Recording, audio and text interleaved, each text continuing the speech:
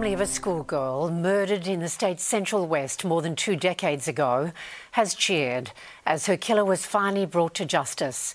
Craig Rumsby will spend at least 24 years behind bars for the murder of Michelle Bright and the attempted rape of another teenager. Leonie Ryan reports.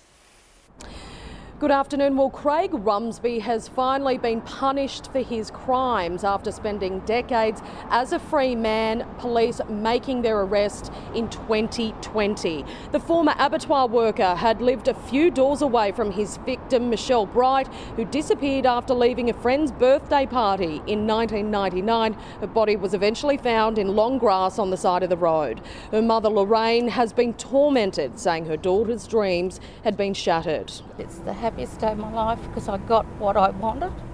We've got the justice that we wanted. Just a week before Michelle was murdered, he had tried to rape a teenage girl in the same town. Her evidence during Rumsby's 9-week trial was crucial in securing his conviction.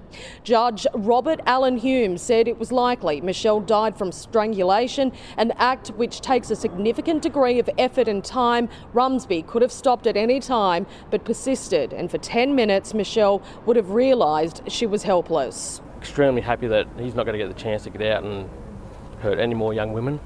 When Judge Hume handed down the 32-year sentence, Michelle's family started clapping in court. We all hope that he rots in hell.